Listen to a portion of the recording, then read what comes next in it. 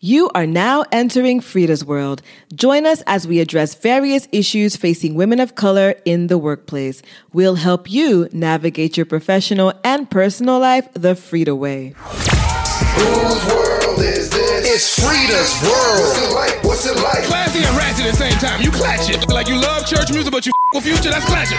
It's Frida's world. Welcome back, everyone, for another episode of Frida's World.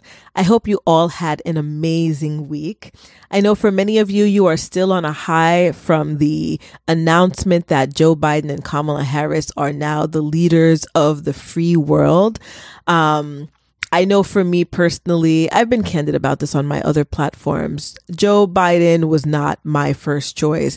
But when you think about the larger picture, when you think about democracy and you think about the mockery and the clownery and buffoonery that has taken place in this country over the last several years, the atrocities, the horrific instances of just injustice and just, I don't know, just, I mean, we can't even put into words what the American people and the world have had to endure over the last several years under the Trump administration.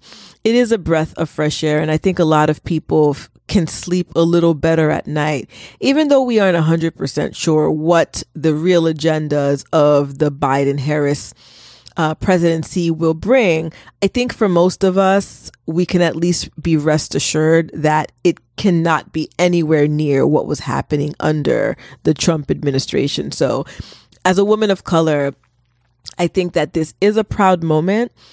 Not just because of Kamala Harris, but when we think about women like Stacey Abrams and the work that she put in to flip Georgia. I mean, Georgia has not been blue for 28 years. And obviously there are other individuals who were involved in all of this. The black voters came out in droves, but Stacey Abrams really put in the work to ensure that Georgia was blue, and that, in a sense, I mean, this was, I think, the state that really brought Joe Biden over.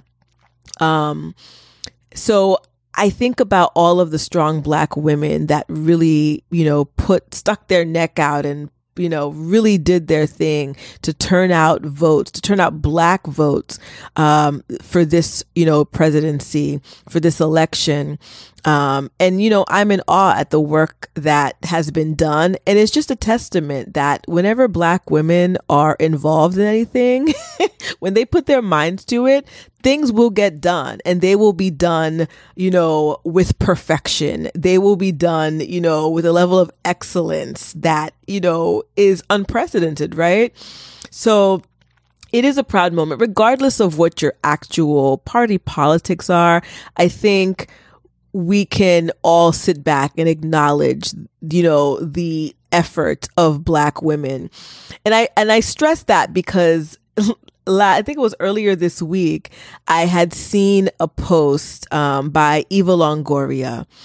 And she talked about how, black women, yeah, we did our thing, but it is the Latina women. They are the true heroines of this election. And it just goes to show, it's like, as black women, we're out here, we're doing what we need to do, but we are always discounted. It's like we are always undermined. And that post, maybe that wasn't her intention, but that's exactly what myself and many of my friends got from this interview that she did, where she, black women, yeah, but then it's the Latina women that were the true heroines for this election. And the interesting part is that I don't see any data. I have not yet seen any data that actually suggests that. And we don't want to make it a them against us situation, but as a black woman, as black people, we are always being shunned, pushed to the side. Our efforts are never, truly given the weight that they deserve. Look at what happened here, with, again, Stacey Abrams and the other black women that have really done their part in ensuring. I mean, I can go on and on about this, but, this is a platform for professional women of color, but as a Black woman, I, want to take every opportunity to salute Black women and to uplift Black women, because we're not often uplifted properly, right? People might give us a praise for 5 seconds, and then somehow, some way, there's some sort of undermining that takes place. And I think it's important that Black women continue to promote and support and uplift, and to give the credit where the credit is due without finding an underhanded way of taking it away, right? I had to get that off my chest. It wasn't even part of what I was supposed to say today, but it just popped in my head, and I was just like, oh, I got to talk about it. But either way, that is my preliminary spiel. We have an amazing guest today by the name of Tatiana Dorsey, who is a professional in the diversity and inclusion world. And she's going to talk about the diversity and inclusion space, especially in, this climate, right? What is diversity and inclusion? How does it play out in a climate, that's, you can cut the racial tensions, right, with a knife. She's also going to talk about a book she recently co-authored, the HBCU Experience, North Carolina A&T's second edition. And she's going to talk about, just the importance of this book, what this book means to her, and what it should mean, right, to the hundreds of thousands of Black children, Black high schoolers who are getting ready to go to college. What attending an HBCU, meant to her, and what it can mean, what it can be to our future generation of scholars who are looking to, better themselves, and they're looking for institutions that can not just give them the academic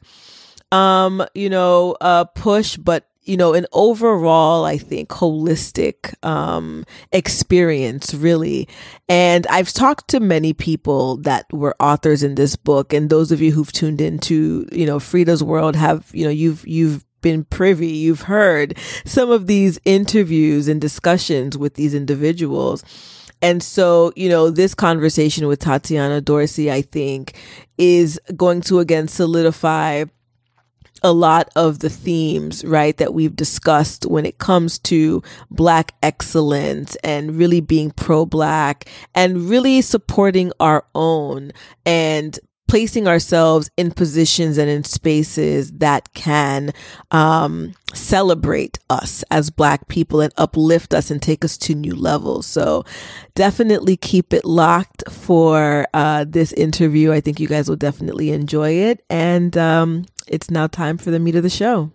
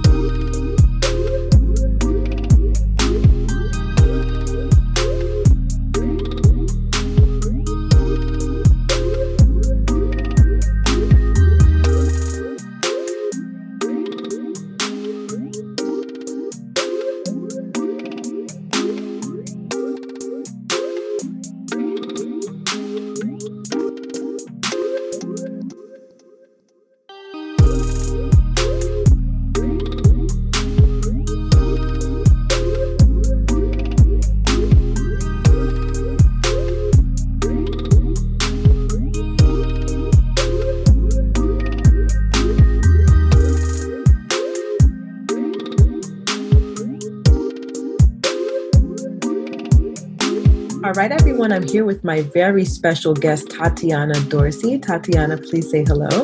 Hi, everyone. Thanks for having me. You're welcome, and thank you for making the time to be on the Frida's World platform. I'm happy to be here. Thank you so much. So, Tatiana, I just want you to just maybe talk a little bit about who you are, where you're from, and what you do. Absolutely. So I am Tatiana. I am a wife, mom, entrepreneur, busy in so many different capacities. I wear many hats. But I am from originally Maryland, DC area, but I moved around so much. I really don't have a place that I call home, but I graduated high school from Rocky Mount, North Carolina. So I call that place home every now and then, if you will, just to kind of say, yeah, that's where I graduated from. But I call a lot of places home. Home is actually kind of where my family like lands, and they're not in North Carolina anymore. So I guess home is in South Carolina where they are now. So we kind of go back and forth. But I currently reside in Atlanta, Georgia, the greater suburbs of Atlanta, Georgia. And I am working in the diversity and inclusion space. I own a 501c3 nonprofit. And that is everything that kind of makes up me, I guess, in this very crazy world that we're living in. So depends on what day of the week you talk to me. I'm doing something different each day. As you should. I think it's always great to have our hands in just different pots and just trying different things out. I think that's what makes us who we are and gives us life. Yes, absolutely. So, Tatiana, you mentioned that you're in the diversity and inclusion world. And I know that over the last several years, that industry has been booming. We're seeing a lot more companies put focus on hiring chief diversity officers and including this conversation of diversity and inclusion within, the workspaces. Yes. And so I am a little curious as to, I guess, how you have found that to be within, the time that I guess you entered the field. How have you seen that really play out? Because I think the phrase or just, the terms diversity, equity, and inclusion vary. And a lot of people are still trying to understand what that truly means, particularly with respect to, I guess, Black people. Absolutely. So I've been working in the diversity, equity, and inclusion space now for about 4.5 years. And I've seen it change just based on the different industries that I've worked in and the size companies that I've worked for, just kind of depending upon the maturity level of their diversity and inclusion function, if you will, for the different organizations. And I think that sometimes companies have a habit of adding diversity and inclusion efforts for a check the box kind of activity or saying that, we're diverse and we're inclusive and, here's how. I think that sometimes people think that they're doing the right thing because it's the right thing to do when you're impacting your organization from a diversity and inclusion perspective. Mm-hmm. But I think that people in these organizations sometimes often miss the commercial importance behind diversity and inclusion efforts within their own organization. The people in these workspaces should be able to come in and be their authentic selves, and they should also match what their consumer base is and the consumer bases that they have yet to get to, if you will.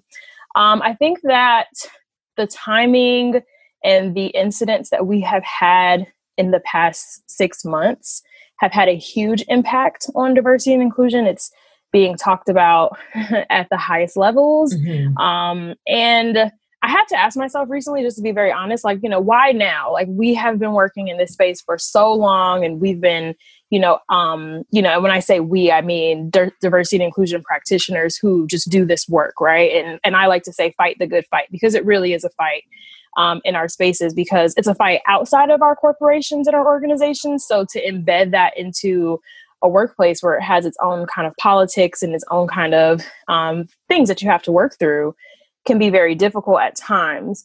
I think COVID has a lot to do with why it's so in the forefront right now. I think COVID has forced everything to stop and everything to slow down.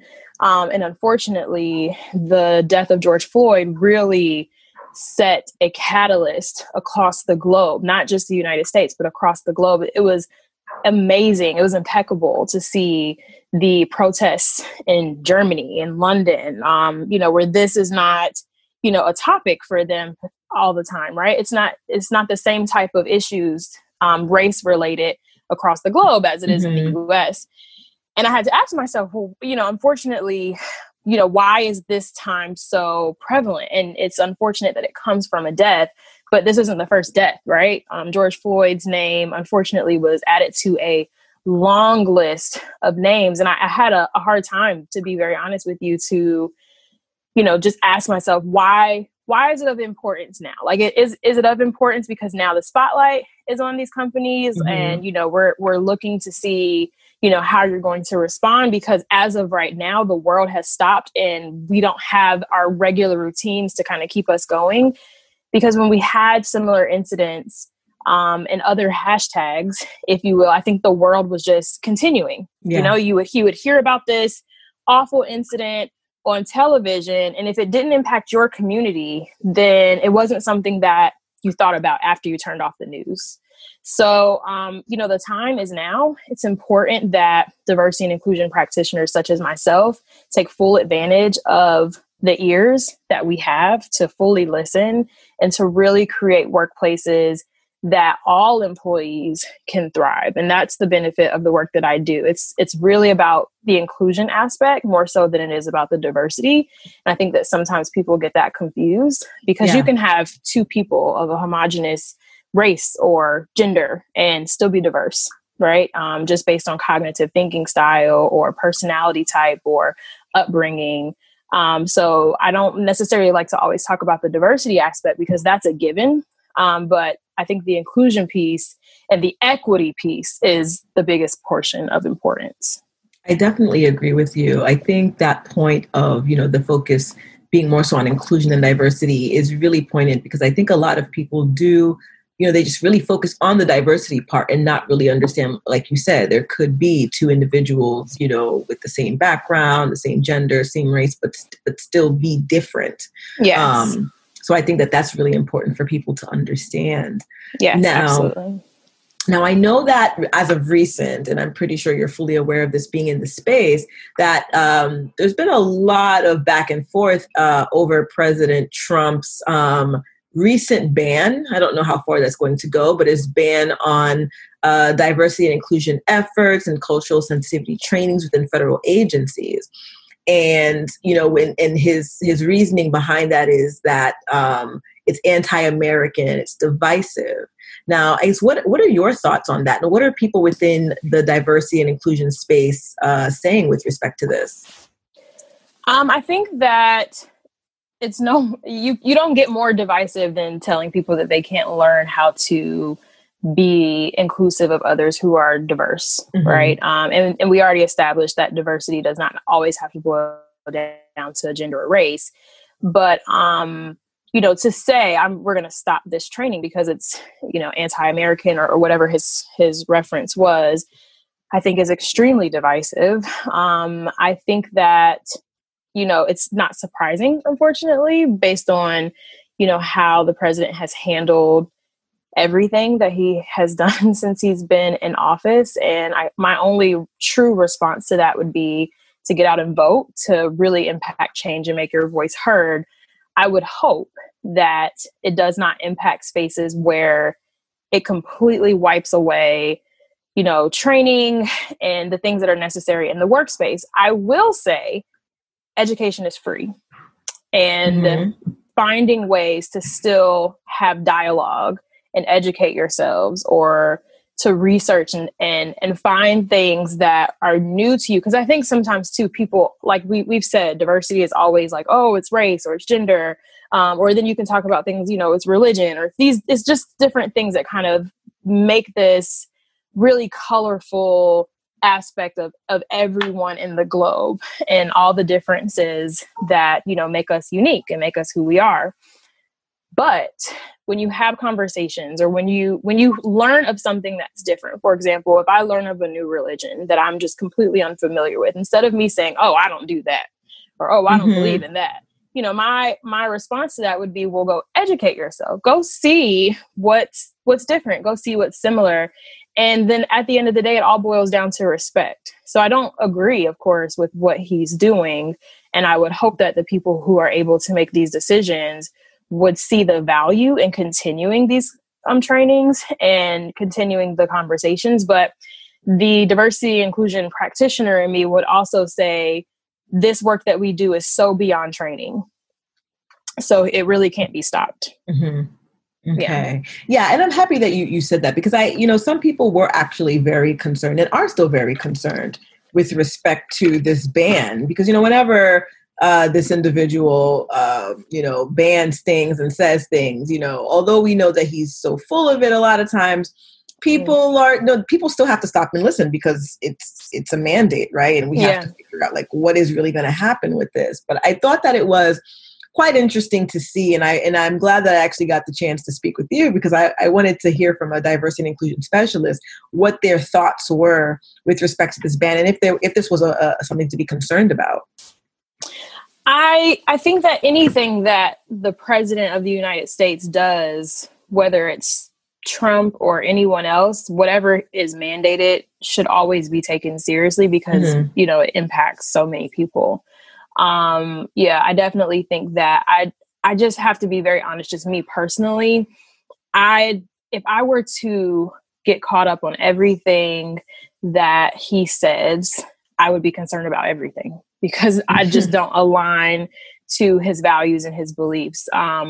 In the world of diversity and inclusion, we're always fighting the good fight. And, diversity awareness trainings, they weren't always a expectation out of the companies that are now being banned, right? And we were still trying to figure out ways to impact a space where people can be their best selves and bring their full selves to work, and it doesn't even have to be, at their jobs. It can be in their communities or whatever that specific area is. It really starts within oneself.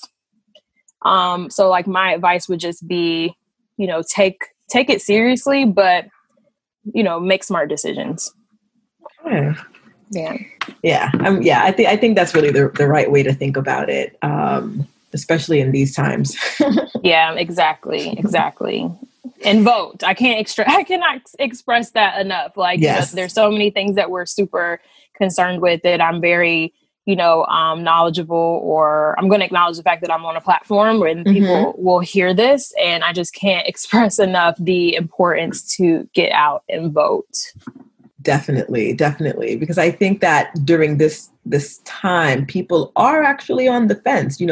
A lot of the most educated people are on the fence about whether to vote or not because of the candidates of choice. And so I think, that message is still very necessary, in every room, Yeah. Some people think that, we're talking to a lot of professional people here. There's no reason to actually say that, but, you'd be surprised. So I definitely agree with that. Definitely get out and vote, exercise your right to vote, and be part of the process, be part of the change. Absolutely. And that is it, right? You literally just said that. It is. That is what has to happen from a diversity and inclusion perspective, from just being a good person, right? I work with really great people, and that golden rule where it's do unto others or treat others the way, you want to be treated. But we like to say the platinum rule, treat others the way that they want to be treated, right? Just do good and be the change that you want to see in the world. I think Gandhi said that, right? Yes, so exactly. Just be the change that you want to see in the world. If we sit back and we wait for something to just miraculously happen, then that's just not going to that is just not going to happen. Yeah. And we have to be the change that we want to see. Agreed.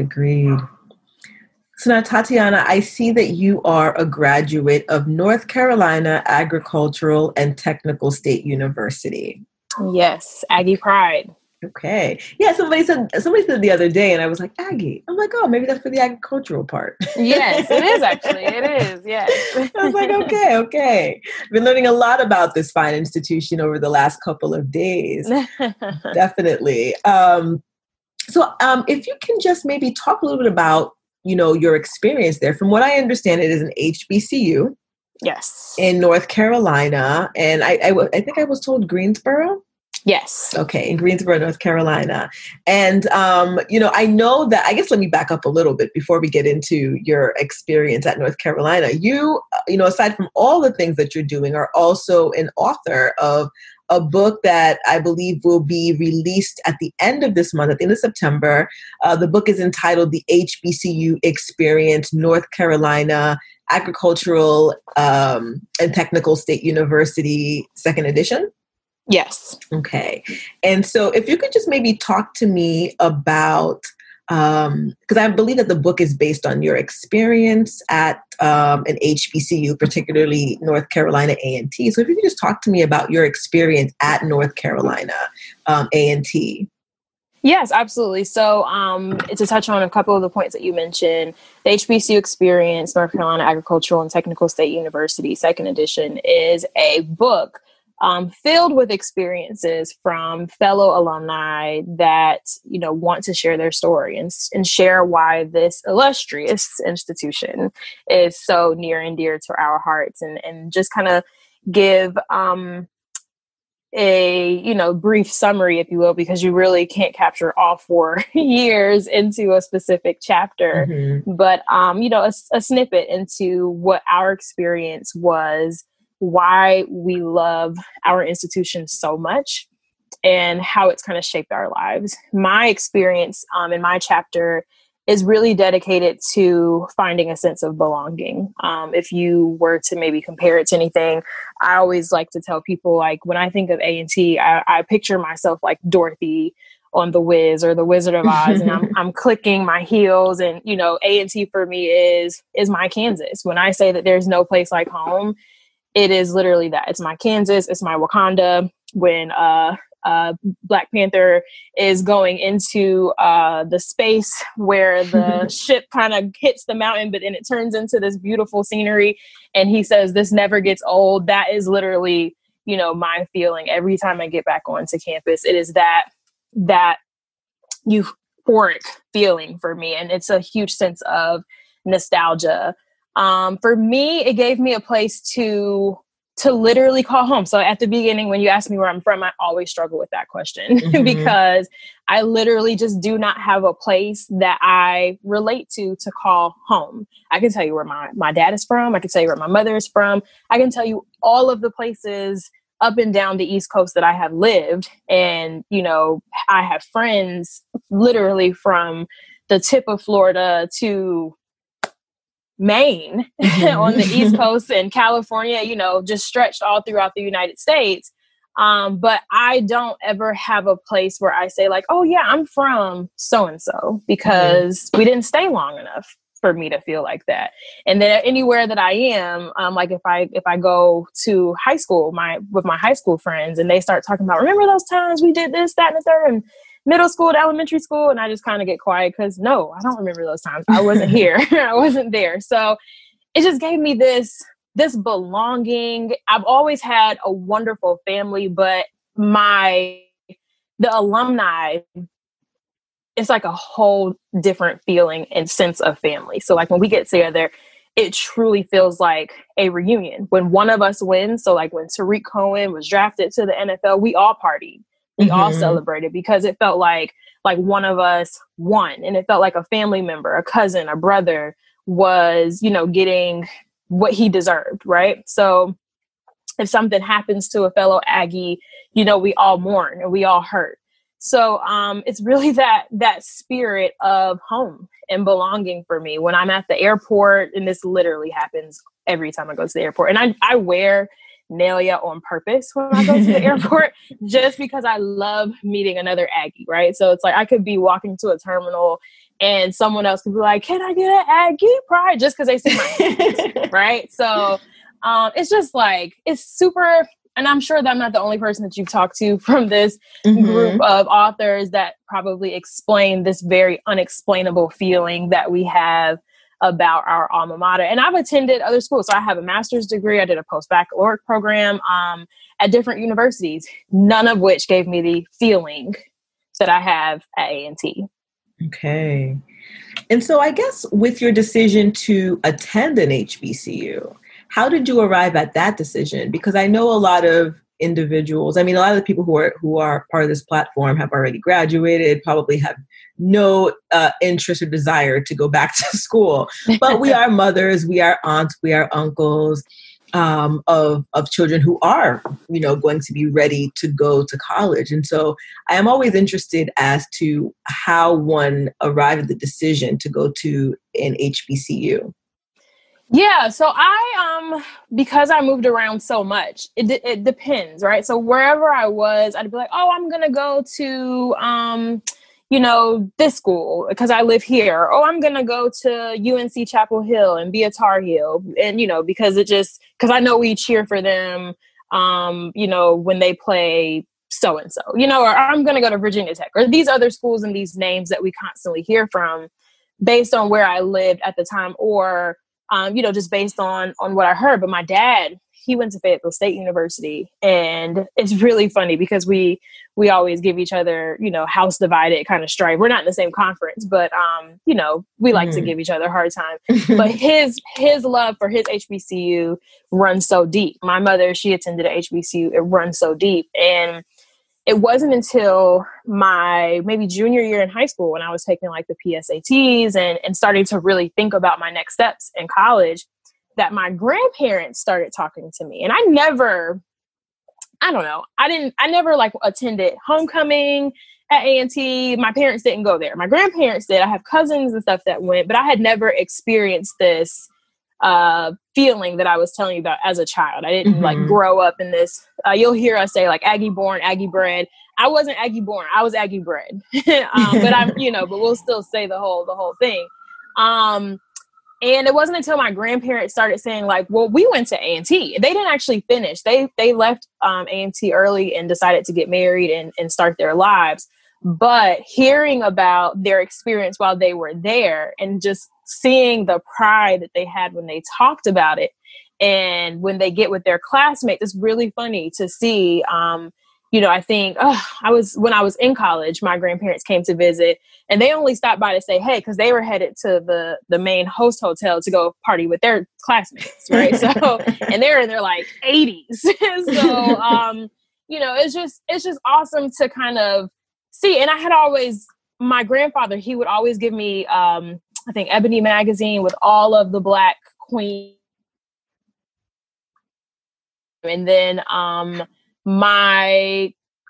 just my understanding of shows like A Different World and kind of seeing like, wow, that's cool. Like, I didn't even know that this was a thing that you could like, I could go to a Black college and like, and still do good, still be great and have all this love and all this, this sense of family and the sense of environment that I've been dying for my entire life. So it really came down to that. And I actually almost went to Howard instead. And because DC and Maryland was that sense of home for me. That's where I first started school and that's where I first started making friends. So I always told myself it didn't matter where I was going. I was going to go back to DC and Maryland and find my friends and, just have, go back to the places that created that feeling for me. And I didn't have to do that. I was able to go to Greensboro, which was only 2 hours away from my family at the time, and find another family, an extended family. Yeah. All right. And that's kind of like the sense that I've gotten from a lot of the other authors, how they've kind of stumbled upon the HBCU world. It was just kind of like this sense of family and this sense of camaraderie that, is still part of their lives even till today. Yes, it is. And those are friends and friendships and relationships that last a lifetime. I have friends there that I still talk to every day, or, we even live in the same city now. I have line sisters from the sorority that I joined. I met my husband there. So our son is definitely Aggie born, Aggie bred. I have one school that my checks will cash, and that is A&T, and the rest he can figure out. But yeah, it's our sense of family. And my younger siblings also followed in my footsteps and attended A&T, and they feel the same way. So it's like this family legacy that we've kind of continued to evolve. Okay. So now, with respect to your chapter in the book, I know that, we want to encourage everyone to purchase it, but would you be able to just give us just a little snippet of your chapter? Yeah, absolutely. So I literally start off by kind of explaining this belonging and this sense of feeling that I had been searching for, and how my grandparents kind of inspired me to take a look and, consider going to this school. And once I got there, how I started to just kind of find myself in my, I guess, early adult life, right? And I started to really understand what my passion in life was. And I had people that really took time to mentor me and encourage me and love on me to really like develop myself, if that makes sense. And, challenged me. I can't express that enough. I think often people assume that when you go to a HBCU that you're not challenged, and that is far from the truth. Still have nightmares about classes and, pulling all-nighters to study and going to the library or being with study groups literally for hours on hours. And sometimes we would, have to have dinner and then get breakfast just based on how long we've been together working on this project or this group assignment or studying for this chemistry exam. And, it's just this community, right? So, my chapter is really based on that. It's based on how I got there and the experiences that I had within my department and the experiences that I had joining my sorority and finding this sisterhood in addition to this huge family environment that I had and friendships that I've curated since then, meeting my husband and establishing kind of the foundation for what I have taken and created into my 501c3 nonprofit. Okay. All right. Well, I definitely am looking forward to reading the entire book and to reading everybody's chapter. I didn't go to an HBCU. I don't really know if I have any family members who actually did, but I do have a lot of friends, a lot of esteemed colleagues who did go to HBCUs, and their experiences. Like I've never heard anyone say anything negative about their experience, and they're all excellent individuals, within their respective fields. But I think a book like this is just so important and so necessary. And I was telling one of the other co-authors that, I wish a book like this existed when I was thinking about college, because I think it would have definitely given me more of an understanding of what HBCUs are, particularly since I'm of, immigrant background and I'm not really, this is not a part of the culture that I grew up around. And so a book like this is just so necessary, so important. So I really thank you guys for coming together to put something like this, especially in a time like now where, race tensions are so high in this country, and parents and students are just thinking, where can we go to receive education where we're wanted, right? Yeah, absolutely. And then, I think that our reasoning for attending an HBCU probably does have a lot to do with influence, right? And HBCUs are really prevalent in like the South. Yeah. So a lot of my family up north, if they didn't come down south to go to school, they didn't really go to a HBCU. Or my family on the West Coast, for example, that wasn't a thing. So you absolutely can still thrive at, a predominantly white institution. You don't have to go to historically Black college and university. I think the benefit from this book and the series that the HBCU Experience movement has put together with other universities is that it's a sounding board, and it's really kind of creating a space for us to tell our stories and our importance, because you don't often hear about these schools the way that you would others. So that I think that sense of establishment is very important as well. Yeah, I think that's so on point, because to be honest, I never heard of North Carolina Agricultural and Technical State University before. And I didn't even know that it was so esteemed. I was talking to some of the other co-authors who were speaking about their, engineering backgrounds and the placement of the school. And I was like, I would have never known that. So I think it is important to have to really showcase these schools and to really present them as very viable options. Absolutely. Okay. Well, I know that the book, like I said, is supposed to be released at the end of this month, but where can we find it?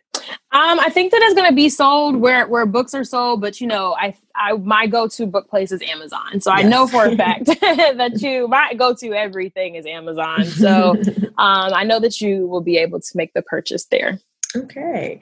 And is there any contact information you'd like to leave for the people? Like if people are like, wow, this woman's story is so sensational, I want to be able to contact her to ask her some questions, whether it be with the diversity and inclusion realm or just about, North Carolina A&T. Do you have like an Instagram or a Facebook that people could, potentially contact you through? Absolutely. Absolutely. So on Facebook, I am Tatiana Tinsley Dorsey. On Instagram, I am at closer_2 my dream. So altogether at closer to my dream. And business wise, I can be found at the Ladybugs Official on Instagram. And then I have a family page as well to see my little Aggie baby running around because he started taking over my own Instagram account. I was like, you know what, guy, you have to have something else. And I'm going to post you on this page. And that is at Digging the Dorseys. Oh, nice. Oh, nice. I'm definitely going to follow. I love seeing family groups. Yes, please do. And I asked myself, I used to be that person like, well, how did they manage, having a baby account or a dog account and all these things? And now I'm just like, you know what? I have to separate my content. Because if I look at my page, you'll see once you hit follow, everything from the time that my son was born until recently is all my son. And I'm like, I'm going to have to name the page Dylan Blake after a while because it's turning into his thing. It's funny. Really not his page. So yes. Okay. That sounds so cute. I have a cat page for my cat, but it's hard to stay on top of it. It's hard, right? Yeah. And I was just like, how do people do this? But now I'm just like, I probably am posting more to this family page because that's really all that I post, but I'm doing my absolute best because like I said, I have so many other things that I do besides just being a mom. As much as I love it and as much as I want to share my baby to the world, he can do it on his platform and I'll do it on mine. Agreed. Well, Tatiana, thank you so much for being a guest on this show. I think we definitely learned a lot about who you are, what you do, and, about this book that's coming out. That's definitely going to be, I'm putting it out there, a bestseller. I definitely see it, inspiring people. And so, just thank you for taking the time to come on and talk about all of this. Thank you so much for having me. You're welcome. All right, everyone. So thank you so much for tuning into another episode of Frida's World. I will talk to you guys next week. Whose world is this? It's Frida's World. What's it like? Classy and ratchet at the same time. You clutch it. Like you love church music, but you with Future. That's classic. It's Frida's World.